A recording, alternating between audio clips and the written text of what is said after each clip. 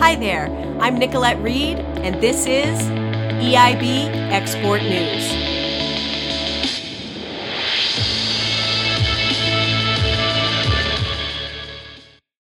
Hello everyone, welcome back to EIB Export News. I'm your host Nicolette, and today I'll be providing a news bulletin update on everything that's been happening with Russia and the Ukraine since our last EIB podcast. And if you've been watching the news, you can see there are a lot of critical updates. So we have a lot to cover today. Let's get into it.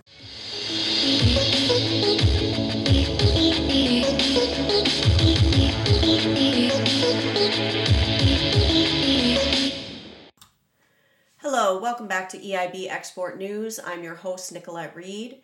And unfortunately, while I was away on vacation, the war in the Ukraine continued on. And so now that I'm back and been settled in the office, I wanted to update you on everything that's been going on with Russia and the Ukraine. I'm sure you're all well aware that Russia has continued to use violence against the Ukraine, and recently more mass graves were discovered and reported by Ukrainian officials. However, Russia continues to deny their existence. The U.S. has responded with various countermeasures. The U.S. Department of Commerce, through its Bureau of Industry and Security, BIS, updated its list of aircraft that have flown into Russia in apparent violation of the Export Administration Regulations, EAR, by adding 73 new aircraft and removing 12 aircraft that have been authorized to return to owners in partner countries. This list is not exhaustive and will continue to be updated as circumstances warrant. The ongoing effort to identify and publicly list aircraft in likely violation of the EAR will continue. Continual updating of this list serves as notification to the public that providing any form of service to any of these aircraft requires authorization. It is not exhaustive, however, and the EAR's restrictions apply in any situation in which a person has knowledge that a violation of the EAR has occurred, is about to occur, or is intended to occur in connection with an aircraft or other item that is subject to the EAR, whether or not such aircraft or other items are on the list.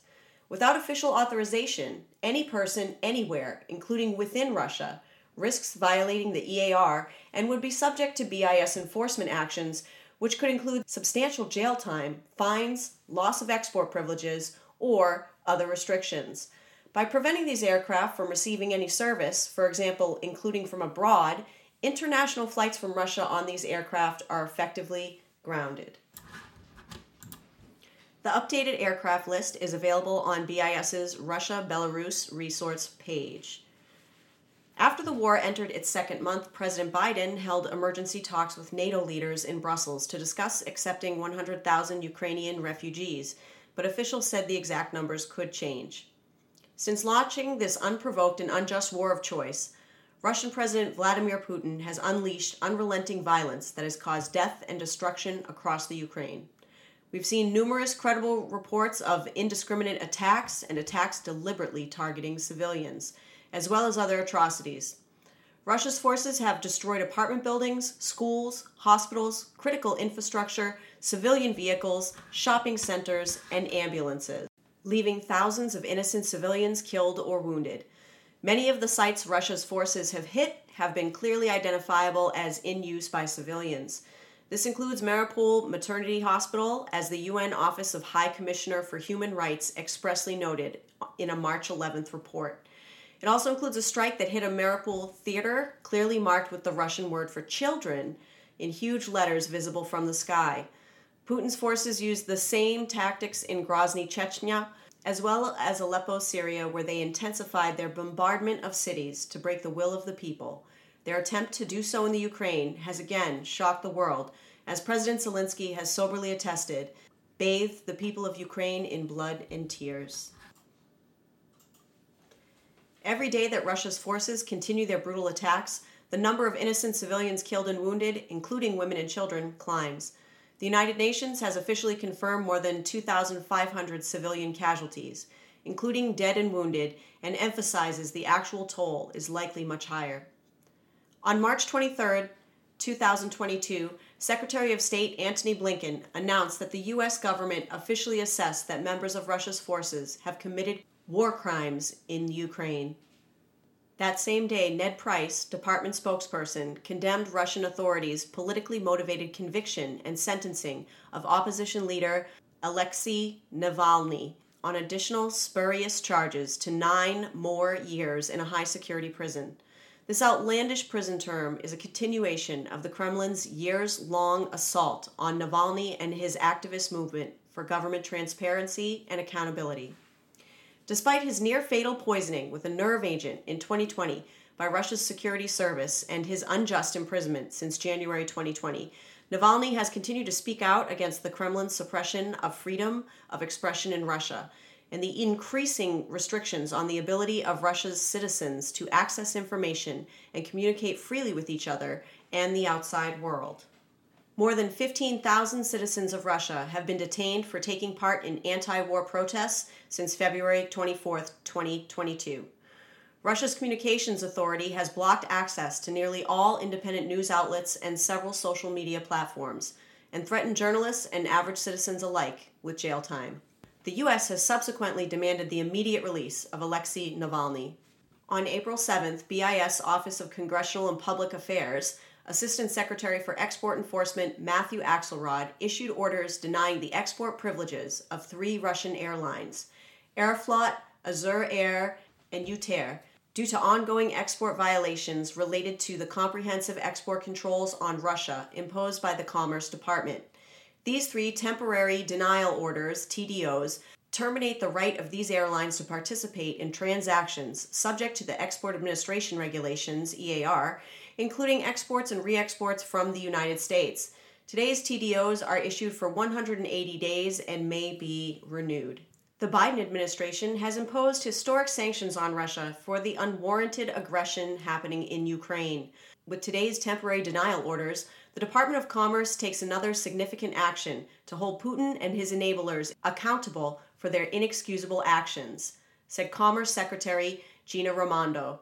We are cutting off not only their ability to access items from the United States, but also re-exports of U.S. origin items from abroad. Any companies that flout our export controls, specifically those who do so for the benefit of Vladimir Putin and the detriment to the Ukrainian people, will feel the full force of the department's enforcement. The images we are seeing coming out of Ukraine demonstrate Vladimir Putin's barbarism, brutality, and blatant disregard for human life. The Department of Commerce, along with the entire Biden-Harris administration, have taken swift and unprecedented action to ensure that Russia and its enablers pay a price for their actions, said Deputy Secretary of Commerce Don Graves. We are already seeing the impact of the Commerce Department's export controls, with U.S. exports to Russia of items subject to new license requirements have decreased by 99% by value compared to the same time period last year. With today's actions, we send a clear message to those who deliberately disobey those same controls. Defy our export controls at your own peril. On April 7, 2022, a statement was released by the G7 foreign ministers of Canada, France, Germany, Italy, Japan, and the United Kingdom, and the United States of America, and the High Representative of the European Union, condemning, quote, in the strongest terms, end quote, the atrocities committed by the Russian armed forces in Bucha and a number of other Ukrainian towns. Haunting images of civilian deaths, victims of torture, and apparent executions, as well as reports of sexual violence and destruction of civilian infrastructure, show the true face of Russia's brutal war of aggression against Ukraine and its people. The massacres in the town of Bucha and other Ukrainian towns will be inscribed in the list of atrocities and severe violations of international law, including international humanitarian law and human rights, committed by the aggressor on Ukrainian soil. In the presence of the Foreign Minister of Ukraine, Dmytro Kuleba, we express today our heartfelt solidarity with the Ukrainian people and our deepest condolences to the victims of this war and their families. We underline our unwavering support for Ukraine within its internationally recognized borders and express our readiness to assist further, including with military equipment and financial means, to allow Ukraine to defend itself against Russia's aggression and to rebuild Ukraine. Russia must immediately comply with the legally binding order of the International Court of Justice, ICJ, to suspend the military operations that it commenced on the 24th of February 2022 in the territory of Ukraine. Further, we urge Russia to withdraw completely its military forces and equipment from the entire territory of Ukraine within its internationally recognized borders. On April 8, 2022, the Office of Public Affairs through the U.S. Commerce Department, BIS, issued a rule that formally adds the nations of Iceland, Liechtenstein, Norway, and Switzerland to the growing global coalition of nations that are cooperating in our stand against Russian aggression and Belarusian complicity through their implementation of similarly stringent export controls. Multilateral application of export controls is a force multiplier in cutting Russia and Belarus off from these commodities, technologies, and software necessary to sustain their aggression, depriving their defense, aerospace, and maritime sectors of key materials. Today's rule recognizes the strong partnership we have with Iceland, Liechtenstein, Norway, and Switzerland in standing up for democracy and in our solidarity with the people of Ukraine, said Deputy Secretary of Commerce Don Graves. The effectiveness of export controls is enhanced greatly when we are joined by committed international allies and partners. The more our coalition grows, the fewer places Putin and the Kremlin can turn for aid. Under this rule, issued and implemented by BIS, Iceland, Liechtenstein, Norway, and Switzerland are added to the list of countries that are excluded from certain license requirements of the U.S. Russia-Belarus sanctions rule, including the Foreign Direct Product (FDP) rules for Russia, Belarus, and Russian Belarusian military end users (MEUs). Iceland, Liechtenstein, Norway, and Switzerland join Australia, Canada, and the 27 member states of the European Union, EU, Japan, and Republic of Korea, New Zealand, and the United Kingdom, bringing the total number of countries excluded from application of the FDP rules to 37. Specifically, under the Export Administration Regulations, EAR, countries that have made a commitment to implement substantially similar export controls on Belarus and Russia under their domestic laws may receive full or partial exclusions, as appropriate, from the FDP rules' license requirements, and such license requirements are not used to determine controlled U.S. content under the EAR's de minimis rules, provided certain criteria set forth under the new Russia-Belarus restrictions found in Section 746.8 of the EAR are met. Adoption of substantially similar export controls by the countries in the coalition expands the scope of products that cannot be obtained by Russia and Belarus. Countries that apply substantially similar controls to those of the United States through their own laws are excluded from application of the FDP rules for Russia-Belarus and Russian-Belarusian MEUs because their own domestic controls duplicate the efforts of these FDP rules. These partners are sharing in the effort required to implement these controls globally through their own legal systems, educating companies on compliance responsibilities under their domestic laws, and leveraging their law enforcement resources. The United States will continue to work tirelessly with our partners to share information and enforcement resources and to coordinate on the commodities, technologies, and software to be controlled, which will result in an increasingly effective global effort. These BIS sanctions were taken under the authority of the Export Control Reform Act of 2018 and its implementing regulations, the Export Administration Regulations, EAR. On April 9, 2022, the BIS Office of Congressional and Public Affairs released a final rule expanding restrictions on exports to Russia and Belarus in response to ongoing aggression in Ukraine. By adding highly restrictive controls on the export and re-export of U.S. origin and certain foreign-produced commodities, software, and technologies to Russia and Belarus, further choking off access to inputs and products needed to sustain their military capabilities. As a result of the rule, BIS has imposed highly restrictive license requirements on all categories of items on the Commerce Control List, CCL, to Russia and Belarus, which expands U.S. scrutiny of transactions to almost any sensitive dual-use technology, software, or commodities that could be used to support Russia's war effort. Furthermore, by applying a policy of denial to applications involving these items, the U.S. is effectively cutting off Russia and Belarus from access to a range of items. These restrictions could continue to severely degrade Russia's ability to sustain its aggression as supported by Belarus. Secretary of Commerce Gina Raimondo said, "Last week's horrific revelations are further evidence that Russia's brutality must be met strongly by the international community. The Department of Commerce is using the authorities it has to respond to Putin's depravity.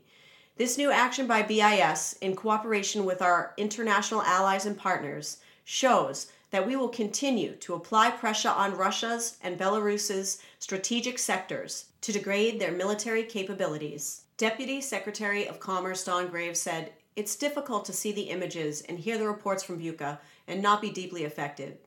Vladimir Putin's campaign of destruction is appalling, and the United States and our allies and partners will continue applying severe pressure in multiple ways to bring an end to this carnage. The Department of Commerce will continue to use the authorities it has to do its part in that international and interagency effort. Specifically, the new rule expands the license requirements on Russia and Belarus to all items designated on the CCL.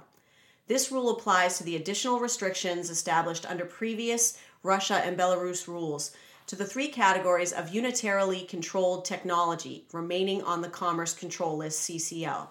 These are categories 0 through 2, which include materials and equipment relevant to nuclear, chemical, and materials processing.